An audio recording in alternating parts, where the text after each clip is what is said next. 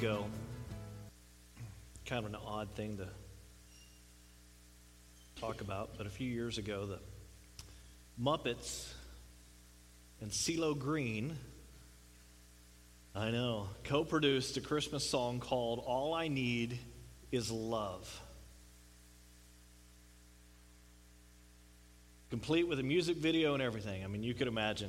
You have Kermit, Fozzie, Mrs. Piggy, to Pepe, to Gonzo, and all his chickens, and there's plenty of bling going wrong, if you know what I'm talking about with CeeLo Green, and the crew, they were singing all about Christmas presents that they could get, fancy toys and the latest technology.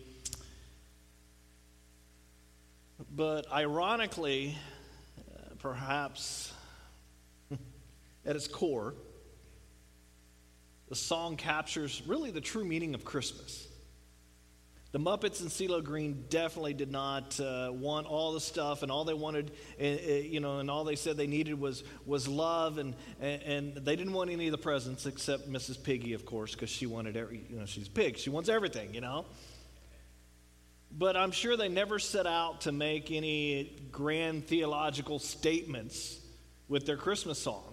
But the song really does tap into this truth that all we really do need is love. Today, as we celebrate the second Sunday of Advent, in this journey of God being with us, we're celebrating love. He was the human embodiment of love. He came down here as a little baby, as God's gift, the anointment of God's gift. And he came as Emmanuel, which is God with us. He came as God incarnate. And his love was incarnate. This Advent season is all about preparation of our heart, our minds, and our soul, and all our strength. Everything that we do is preparation of the coming or the arrival of Christ, which that's what the word Advent means. And the season is marked with the expectation of waiting and anticipation and longing. And, Advent is not just like an extension of Christmas. Advent is Christmas. It's what it's all about. It offers us the opportunity to share that ancient longing of there's more to this, and the coming of the Messiah, to celebrate his birth, and to be alert of his second coming. Advent looks back to, in celebration of all the hope that was fulfilled in Jesus Christ coming. While at the same time, it's a look forward to the hopeful and eager expectation of the coming of Christ's kingdom when he returns with all his people. Either we'll be there returning, or we'll be here going to join them, one of the two, if we believe in Jesus Christ. During Advent, we wait for both. It's an active, it's an assured, it's a hopeful waiting. And each week we focus on a different attribute of God's representative in the coming of Jesus, and the hope, as we talked about last week, the love and the joy and the peace. Now, we began today talking about, a love song, and, so let's talk about a love story. It's kind of interesting. My wife went on a business trip, and when she got to the town, she was going out to Podunk, Nebraska. I mean, a little way out there in the middle of Nebraska. She had to travel an hour and a half to get to civilization, to anywhere near an airport. I mean, we travel an hour, but, we still have civilization. No. Farmland. All farmland, okay? A town of 3,000. She arrives, it's snowing. She opens her car door, she parks on the side, and the people that own the hotel, it's kind of you check in on one side of the street, and they own the old hotel, and they built a new hotel, they own both, but she parks, she gets out, it's snowing, and there's Christmas carolers in the little park right there. And people are out and about, and she goes, I felt like I stepped into a Hallmark movie. And so I started asking, well, who's going to be your antagonist in the story? This is not good. But our culture is full of both love songs and love stories. Can you imagine all the power you would have if we could harness all that creative energy that has been devoted into writing love songs and writing love stories throughout history? And if you start with the songs and the movies and the stories that we know in our time and start scrolling back through history, through the novels and poems and plays and, epics and oral narratives, and the list could go on and on and on and on. Kind of like I do on Sundays. It just keeps going. It seems throughout, our entire history, we as humans have been inspired and moved and confused and intrigued and motivated all by love, and at the same time trying to understand it. This year is my 25th wedding anniversary. Who can understand that? She stayed with me for 25 years. Maybe this says something about us. Maybe there's a reflection there of our origins of the Creator and our deepest longings that were put in us. God's love is woven through our very creation, our very existence and being. But have you ever thought about the story of Mary and Joseph being a love story? We all know it as the Christmas story, right? They're forced to be married. That's the way we look at it, right? Jewish culture, But we've heard it over and over and over. But think of it from Mary and Joseph's perspective, a love story. Imagine with me and place yourself back in this ancient dusty days of Israel and no electricity, and all those wonderful things that we love now. Our problem is, did we plug in the iPad at night? Versus back then. But those dusty days of ancient Israel under Roman Empire and them being in charge, and a small village of Nazareth, and there lives a carpenter there named Joseph. He was of noble character and noble ancestry. He's distantly related to King David himself, but he lives a humble life, working with his hands as a tradesman. Probably learned to build things that his father built. Some type of carpenter, but we think of carpenter, we think of woodworking, but it was a lot of stone mason also, so think of it as both. And some scholars think that Joseph grew up in Bethlehem, actually, and had moved at some point up to Nazareth, about 70 miles north as the crow flies. And maybe he went there to start his own carpentry business. We don't really know. Maybe he had relatives there. Maybe the town just needed a new carpenter and he thought it was a good opportunity. We just don't know for sure, but we know that he was there. We can speculate that Joseph had probably been working long enough to establish himself in the community. And he was honorable and he was a fair man, a successful craftsman. And this would have made him an eligible bachelor.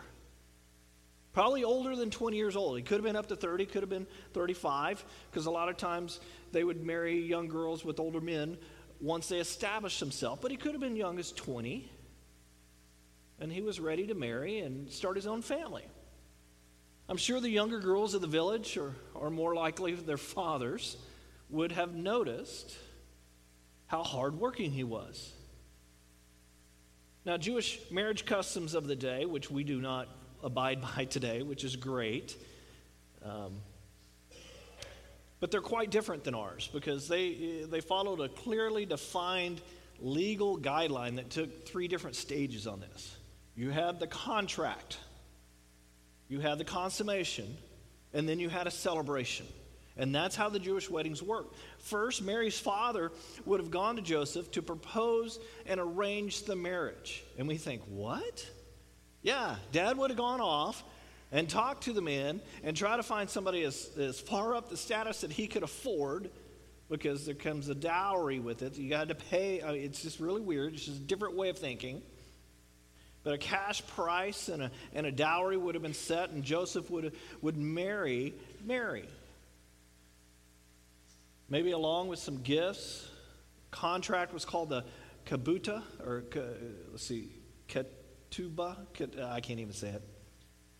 They would have signed this contract. At some point, Joseph and Mary were married 100%, and they haven't ever dated. They're not living together. Really not much interaction with them. But at this point, he's legally her husband, and she was his wife. Then the couple would get to know each other. This is more like the dating stage that we would be used to, minus the dinner and the movie, okay? Mary would still live with her family during this point, and at some point in the future, maybe a year, maybe more, depending on the bride's age and other factors, Joseph would lead a procession of his friends to Mary's house, where she would be waiting with a group of her friends, where we get the concept of bridesmaids. Then while everyone waited at the house, and this is really weird, they would consummate the marriage. Everybody would be outside waiting. I don't know why. Stage 2 of the marriage, called the chuppah. And then everyone would gather together, and they would have a marriage feast to celebrate the final stage of the process. These two are married, and they're committed together. Very different than what we're used to. And it probably sounds quite awkward to most of us in this day. I mean, couldn't you imagine all your friends? Yeah, okay, no, don't imagine. But anyway, you're probably thinking, how unromantic. Where's the romance in all this? Where's the love story in all this? Well, maybe it was unromantic, but maybe not so fast. Just because the culture and these traditions of the ancient days look so different doesn't mean there wasn't a deep love here flowing between this historic couple and probably even romance. I mean, use your imaginations a little. The Bible doesn't fill in these details, so I'm kind of out there. Don't get me wrong. I'm not. The details aren't there. But maybe it went a little like this. I mean, Mary was certainly a little younger than Joseph, and tradition suggests she was probably a teenager. And in that day, that was marriageable age. The men became men at age 13, right in there. And you were answerable for your actions starting at that age. So the women starting about 13, 14, 15, they were able to get married. Different culture. You died a lot younger and so forth, so things started a lot earlier. But all these options and opportunities of hers, of her life path would have depended greatly on who she married and the family life of that person. She would have known who Joseph was, still fairly young and rugged and strong. I mean, he worked with his hands, and he worked with stone and all that kind of stuff. So I mean, he was fit. From little we've been told in the Bible, he must have been like an even-keeled personality, very confident, very kind to those that are around him. Could you imagine conversations like, "Hey, Father, do you know who Joseph the carpenter is?" Hint, hint. I'm sure conversations like that happen in many of the Jewish families. Mary might have hinted to the father. I mean, typical girls looking around at the guys. Mary's mother could have suggested to her husband, "Hey, that Joseph, he's a good man. That's the kind of man that I want for my daughter." I mean, as a parent, don't you always have that hope of, you're hoping that, when I was dating Lisa, I knew they would like her, but I was hoping that her family would like me. You know what I'm saying? He would have been known to all the young girls in the village. I mean, their fathers were his customers. He would have built furniture in their home. He would have crafted yokes and plows and shovels and, for their farms and wheels for their carts. He listened as they talked to their families. He knew who was kind. He knew who was fair in business and in family and social life. And maybe, just maybe, there were several local girls or families who had their eye on Joseph as marriageable material. I mean, human hearts and emotions have been the same throughout history, haven't they? We all want love. No matter how formal or different the different social aspects are, or the customs. I wonder if Joseph's ever said anything like, "Have you seen Mary?" To a friend of his, a buddy of his. Maybe he was a romantic. Her eyes sparkled like the sun off the Sea of Galilee. Who knows? Mary could have had a sister, and I saw Joseph laughing and playing around with the little kids, and while I was watching him outside the workshop, the sound of his voice was musical. Who knows? You know how these things happen? And eventually the young couple was married, bound to each other for life, with their hearts stirring and their future uncertain, like the rest of us. They could know, there was no way of knowing what they would truly face together on their journey as husband and wife. Just like, 28 and a half years ago when I started dating Lisa, we had no idea what was going to happen. We had no idea we were going to be married, and all that kind of stuff. And 25 years of marriage, we had no idea the ins and outs and where the Lord would take us, the ups and the downs and the swings of life. The same for everybody. But the excitement would have filled them as the formalities were signed. There would have been this nervousness between the couple. What are we getting ourselves into? And who exactly is this person I'm going to spend the rest of my life with? When it's signed at the very beginning, they didn't really know each other. Joseph could have, carved a little small wooden box as a gift for his new wife, or maybe a flower to reflect her beauty, or a bird because the grace, maybe he said something like, the grace reminds me of you. Or perhaps a small box with a valuable, where her valuables could go and she could store her treasures. Mary might have sat out there and liked to watch Joseph shaping and creating in the workshop where they could talk and laugh as, before they, started living together. She might have baked for him some breads or some cakes, or, she knew she would know what was his favorites and what wasn't. And certainly would have joined Mary's families for meals and gatherings together and celebration and religious festivals. Sharing life and all the days and, all the twists and the turns and all the stuff that would happen. And with each day that passed, this young couple learned more about each other. What made them laugh? How they handled challenges in life. How they handled, the hard days, and how they handled celebrations. The strengths of their personalities. The imperfections of each other. Where they failed, where their hope was at, where their fears were, and what their dreams were for the future, how many children they each wanted, what kind of home Joseph would one day build for his wife and his family, how they longed for that day to come, when Dad finally said, it's time for you guys to move in together. Each day passed, Mary and Joseph chose love. And that love continued to deepen and grow. So you can imagine the emotional bombshell that went off when Joseph heard the news. How could you, Mary? How could you do this to me? How could you do this to us? How could you do this to your family? What about my family? I thought you loved me the way I loved you. We were going about this the right way, honoring God and honoring our families and honoring each other. And now this.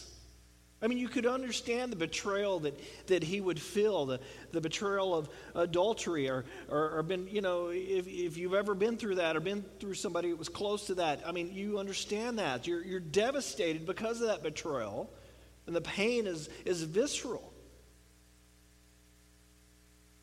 The wound almost feels physical, like your chest has been literally ripped open. It takes time to heal that. There was a broken trust that Joseph would have felt when Mary came with him to with the news. Joseph, I know this sounds crazy, but an angel visited me. And he's probably going, where is this going? And told me I was going to have a baby. Oh, well, when did he say that? Because we're not, yeah. And then the angel said his name's going to be Jesus. Oh, great, she's already planned the name. And he will be great and will be called the Son of God, Son of the Most High. He's the Messiah. Joseph, you have to believe. It's a miracle. And she's trying to put off the very last sentence because I'm pregnant. So you can imagine his reaction. All the stuff he just previously heard just went out the door, You're what? I mean, maybe he tried to listen to the first part. Angel, miracle, Messiah. But he would have felt the weight of the last word, pregnant. Everybody knows there's only one way to get pregnant, people, right? And Joseph knew that he would not have been involved. Everyone who would have known that he would not have been involved, unless he dishonored Mary and her family. If he had dishonored her and publicly, went out and shamed her, it would have just been a disgrace to their community and to his family and her family. This is all too much for Joseph. Maybe he walked away in silence, I don't know, broken and speechless. Maybe he walked away and shouted and stormed off and sent Mary away in tears. Things don't always go so smoothly. Maybe this was the part where Mary went to spend 3 months with her Aunt Elizabeth, away from her own village, away from everybody she knew, to figure out what to do. How would people ever believe the story that Mary was telling? Could he ever believe it? Maybe she went away to give Joseph time to accept what was going on. So the lovers parted with pain and anger and distrust swirling in and around them, and young Mary was clinging desperately to the encouraging words from an angel and the knowledge deep in her that she had the Messiah in her belly. No matter how incredulous this sounded and how miraculous it was, God's very Son sprung to life within her. Somehow God would make a way. Isn't that just the kind of crisis that threatens to destroy any good love story? Now, the exact circumstances are different from what you and I will ever face, but the feelings and the emotions we understand. The challenges are no different at their core. Mary and Joseph is a true human love story. But it's also a supernatural love story that involves you and I and every human who has walked or will ever walk this earth. Let's dig deeper into the point and look at how this affects you and I and how we can experience the supernatural love of God with us through the Advent season and beyond. If we were watching the movie of the Mary and Joseph love story, this is where the camera would just kind of pan back, drifting out of the dusty Galilean village, and you would see the landscape and the hills, wider and wider, the ancient area and the geographical forms we'd recognize. You'd start to see, the continents and the landscapes and all the different, the oceans and all that kind of stuff. And further we get away, and you'd see the blue ball of earth and the green that was there. And still further, out into the solar system, and then you see the Milky Way galaxy. Beyond the limits of physics that bind our creation, and there would be only one presence, a supernatural presence, an infinite presence that is love. There would only be God. Somehow, over and within all things, He is present, and He's moving all the time, including the entire history of humanity that appears only as a tiny little blip. The Apostle John said it simply in the best way. He said, God is love. And so we know and rely on the love God has for us. God is love. Whoever lives in love lives in God, and God in them. This is the nature of God. This is the nature of the one that we worship on a weekly basis. Love in the purest form. See, love was there at the center of God's creative forces that made the universe and formed people in his image and the relationship with him. And that's what he wanted. Love was there even when the world fell into sin and rebellion and went against God's way. Love was there shepherding Adam and Eve and their families into this altered world because of sin. Even then, love was making a way to restore all that had been lost. Love forged a covenant with Abraham and Isaac and Jacob. Love continued to lead the Israelites through relocation and resettlement. Love triumphed through imprisonment and exile as we trace through the Old Testament. Love guided and corrected and exhorted and showed mercy to the Israelites, to an ever disobedient people that were so easily distracted. Does that sound like you and I? In Mary and Joseph's story, love has taken a form of humanity in the Messiah Jesus. Love is God with us. And love would be Mary and Joseph to care for them and provide everything that they would need. A test of a good love story is this. Is love enough? Is love strong enough and deep enough and true enough to handle X, Y, or Z? From the trivial and annoying, I'd never be that way. Trivial and annoying to the catastrophic and potentially crushing.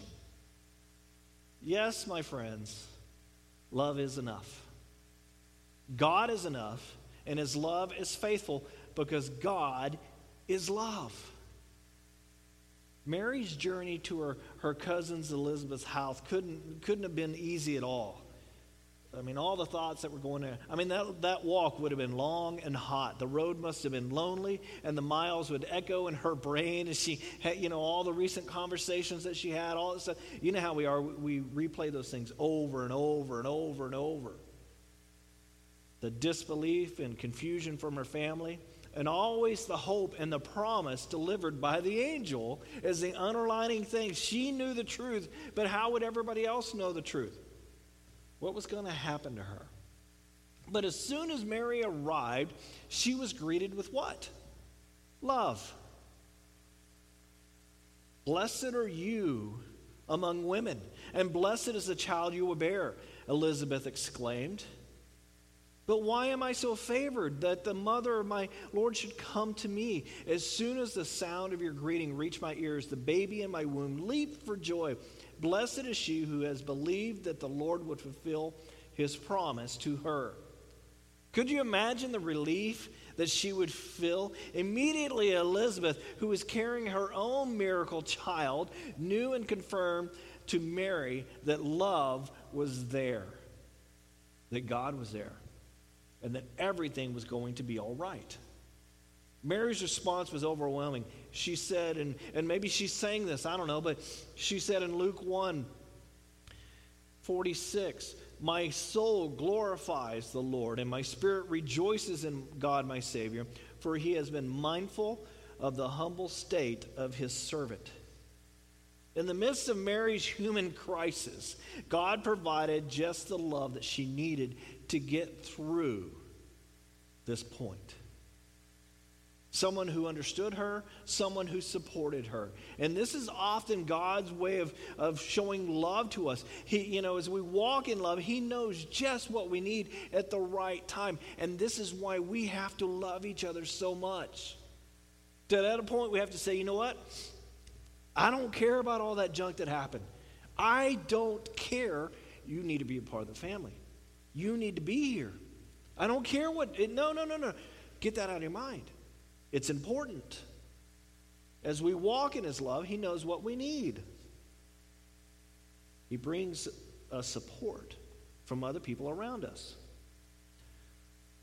On the flip side, he often uses us to provide that love and support for others. In Joseph's case, his needs were a little different. Back in Nazareth, and pain and confusion of what Mary did to him from his point of view, how dare she? I mean, Joseph had decided, I'm going to divorce her. I'm going to do it this quietly. But I can't stand for this. The pain was too much for him. He couldn't believe that this was happening. And while he legally could have taken Mary to the courts and had her tried and potentially stoned to death, he still had this love for her. So he would do it quietly. He couldn't do that. But he couldn't also handle the breach of trust. And the law allowed him to divorce her quietly and try not to make a public disgrace of her. And that's when, in the supernatural love story that God is bringing to us, God knew that Joseph needed some supernatural love. So Joseph, too, got a visit from the angel with the message in Matthew 1:21 or 1:20. It said, Joseph, son of David, do not be afraid to take Mary home as your wife, because what is conceived in her is from the Holy Spirit. She will give birth to a son, and you are to give him the name Jesus, because he will save his people from their sins. Notice how God knew exactly what was in the heart of Joseph. It was fear. God knew that Joseph, needed reassurance, that he could trust Mary. He needed that, and he needed her love. And ultimately, he could trust God in the middle of all this, and God's love would make a way. It would make a way in their amazing, unbelievable, dangerous, supernatural, and ultimately triumphant love story that looked like nothing you and I could ever come up with. Joseph chose to love and trust. And even though the law told him that he could do otherwise, it's a beautiful reflection of God's own choice to love and foster relationship with you and I, because God could divorce us because of our actions. Even though our sin means death and separation from the holy, perfect God, in his nature of pure love, he chose us, even at a terrible price to himself, that Jesus would come and die. John 3:16 tells us that it was because of the love that God sent Jesus to this earth to give his life for you and I.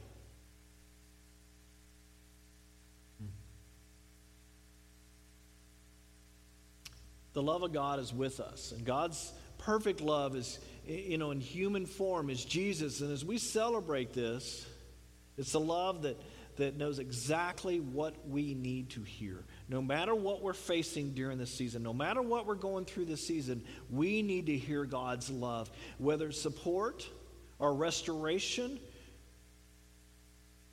or whether it's an encounter that needs to be miraculous. Whatever it is, God knows exactly what you need, and God's love is with us. It's here with you, and it's making a way to accomplish God's work in your life. As mind-blowing it is, God's love is eternal. It's never ending, like God himself. It was, it is now, it will be. And he will never stop demonstrating his love for you and I. He won't. And he'll do this in tangible ways that are both daily occurrences and history-changing events like Christ's birth. Eventually, all things we know will come to an end at some point. The good, the bad, and the life itself.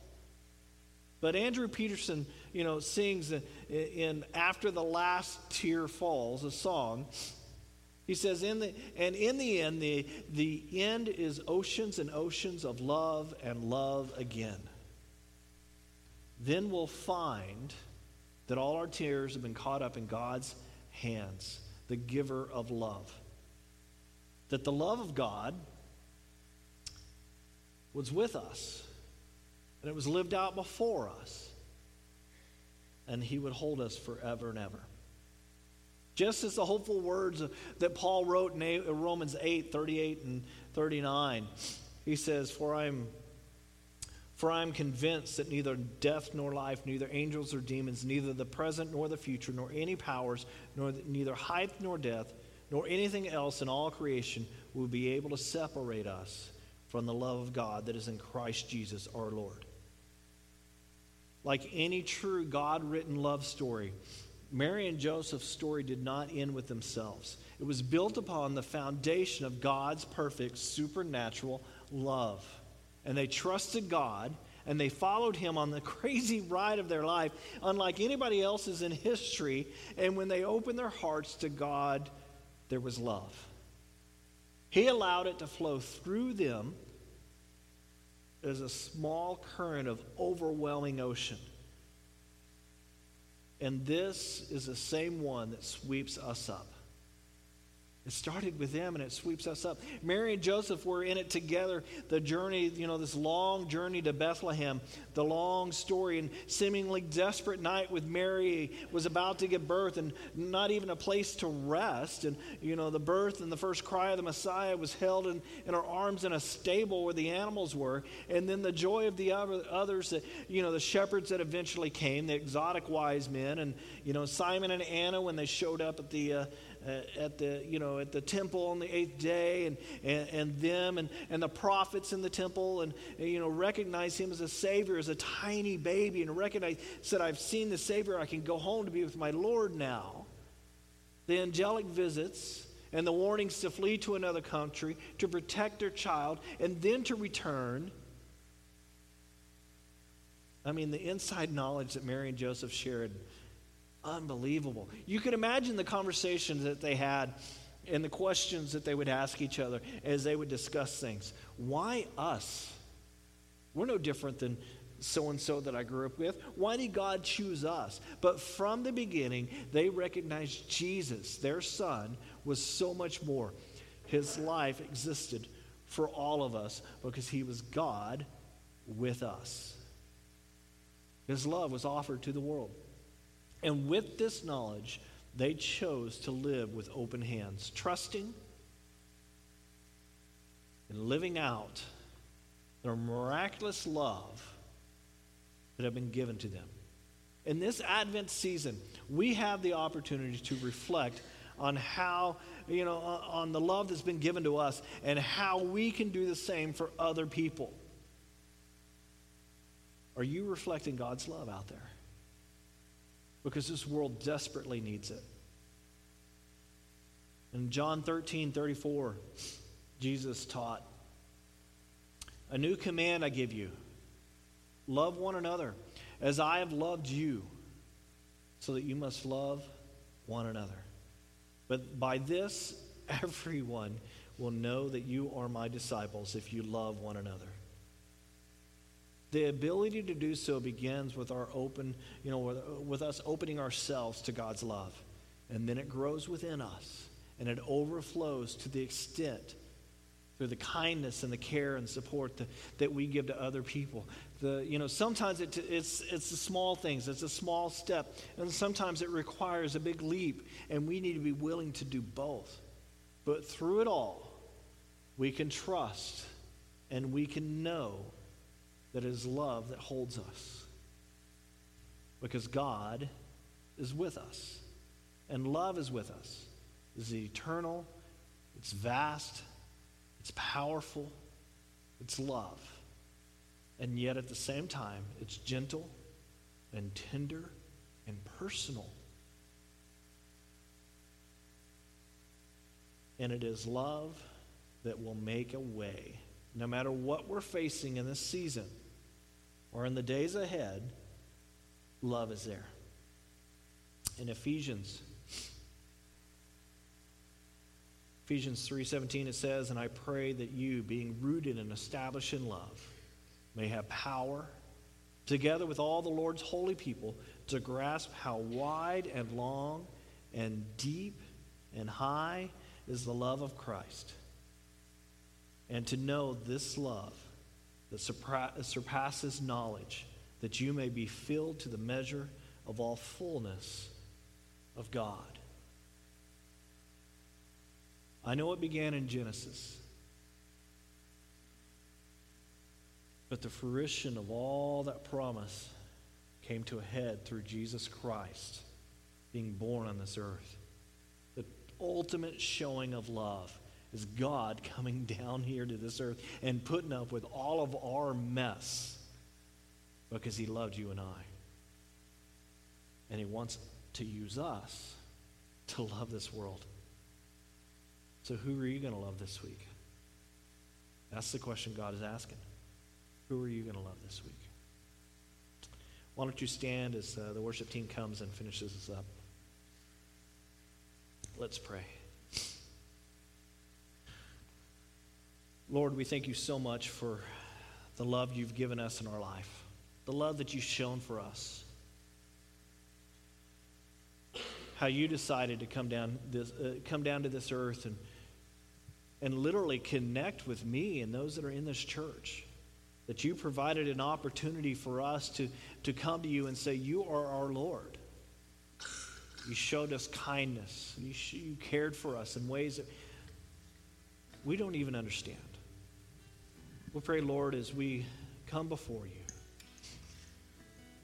and we hear your word and we go back out into this world, that your love just exudes from us, that your love just overwhelms those that we're around, that it's not about us, but that we would be used to point to you. We love you, Lord, and we thank you for loving us. Now the Lord bless you and keep you. The Lord's face shine down upon you. May his love grow brighter and brighter in you. In the name of the Father, Son, and Holy Spirit. Amen.